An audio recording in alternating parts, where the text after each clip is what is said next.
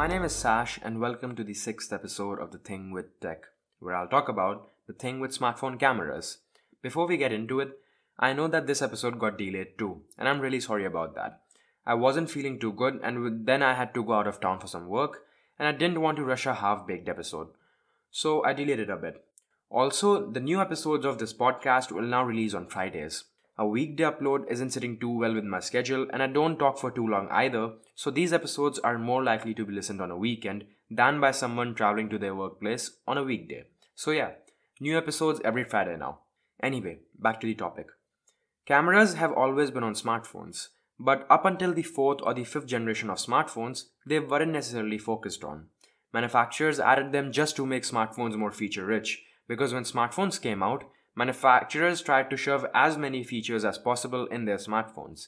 This is the entire reason why we started having fingerprint scanners and had IR blasters on smartphones. And this new trend of reverse wireless charging is also because of the same reason. However, at its core, I feel like reverse wireless charging is just another gimmicky feature. Yes, I called it gimmicky, and at least for now, I stand by it. Anyway, the reason why I'm dedicating this episode to smartphone cameras is because more and more manufacturers are starting to make cameras one of the, if not the main focus of their smartphones. And I feel that even though cameras in smartphones are fairly important, they're still not that important that manufacturers can basically use just the improvements in cameras to justify a new phone, especially if they could have added a lot more features. So first, let me address the elephant in the room. You may think that I'm targeting the new iPhones here. And while yes, that is true, I'd like to tell you that I also have some other phones which have the same problem. I'll talk about the other ones in just a sec. But let's look at the new iPhones first. We all know that the main focus of these phones is the upgraded camera. This is what Apple is marketing, and this is the most noticeable new feature in these phones. And I'm not gonna lie, the camera in these phones is actually really good, and one of the best available in the market right now.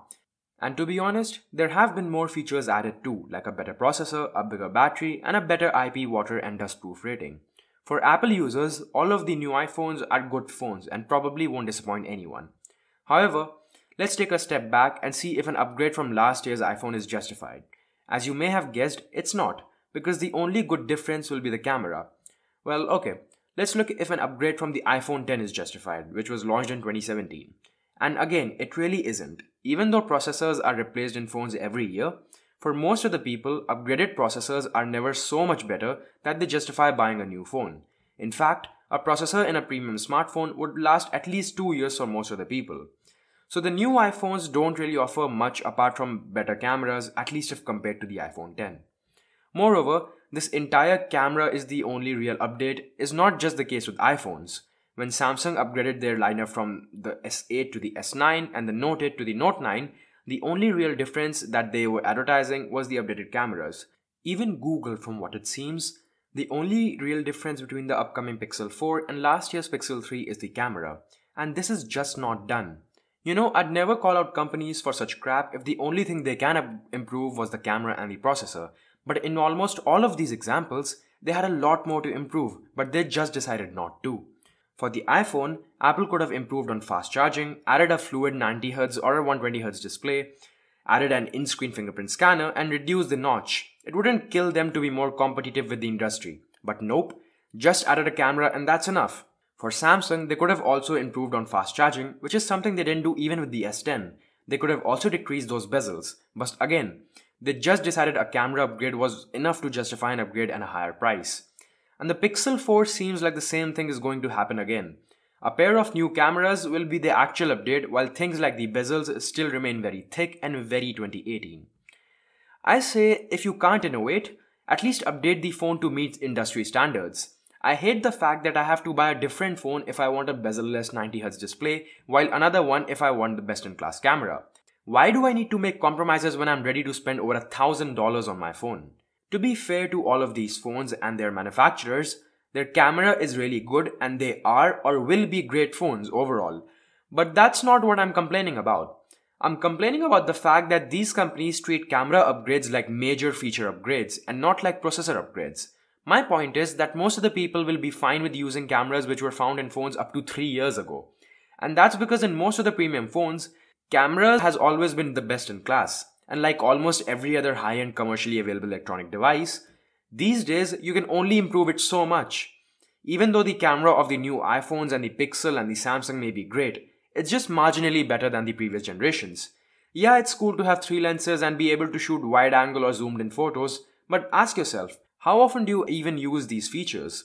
Maybe a couple of times when your phone was new, or maybe in that one scenario that one time. But is it necessary?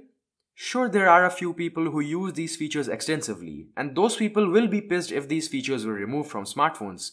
But honestly, no matter which feature you add in a device, there will be a few people who would extensively use it, but favoring the majority would ultimately be better for the industry. A few people want rugged smartphones and the industry is disappointing them. Sure, they're pissed, but the industry favored the majority. Same thing goes with cameras. It's a not so important feature which is being hyped for no reason at all. Also, I know there are people out there who really care about the camera quality of their phone because they do freaking photography. You may say that for these people, the camera upgrades in smartphones matter. Now, two things about that point. First off, as previously mentioned, these people are the minority. The industry should never appease the minority at the first place.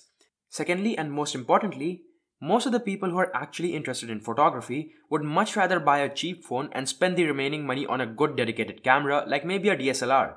We have to understand that even photographers wouldn't want to spend $1,000 each year to get a marginally better camera on their phone.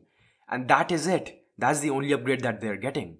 For photographers who can spend that much money each year, this whole argument becomes invalid because of the minority thing again. Smartphone cameras should be treated like what they are.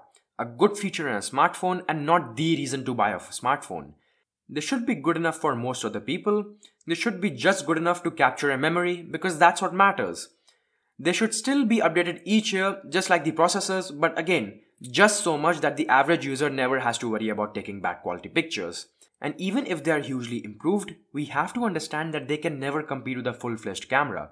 Any manufacturer who claims that their smartphone can take DSLR quality photos is uttering complete bullshit. No matter what they claim, you'll notice a staggering difference when you see those two side by side.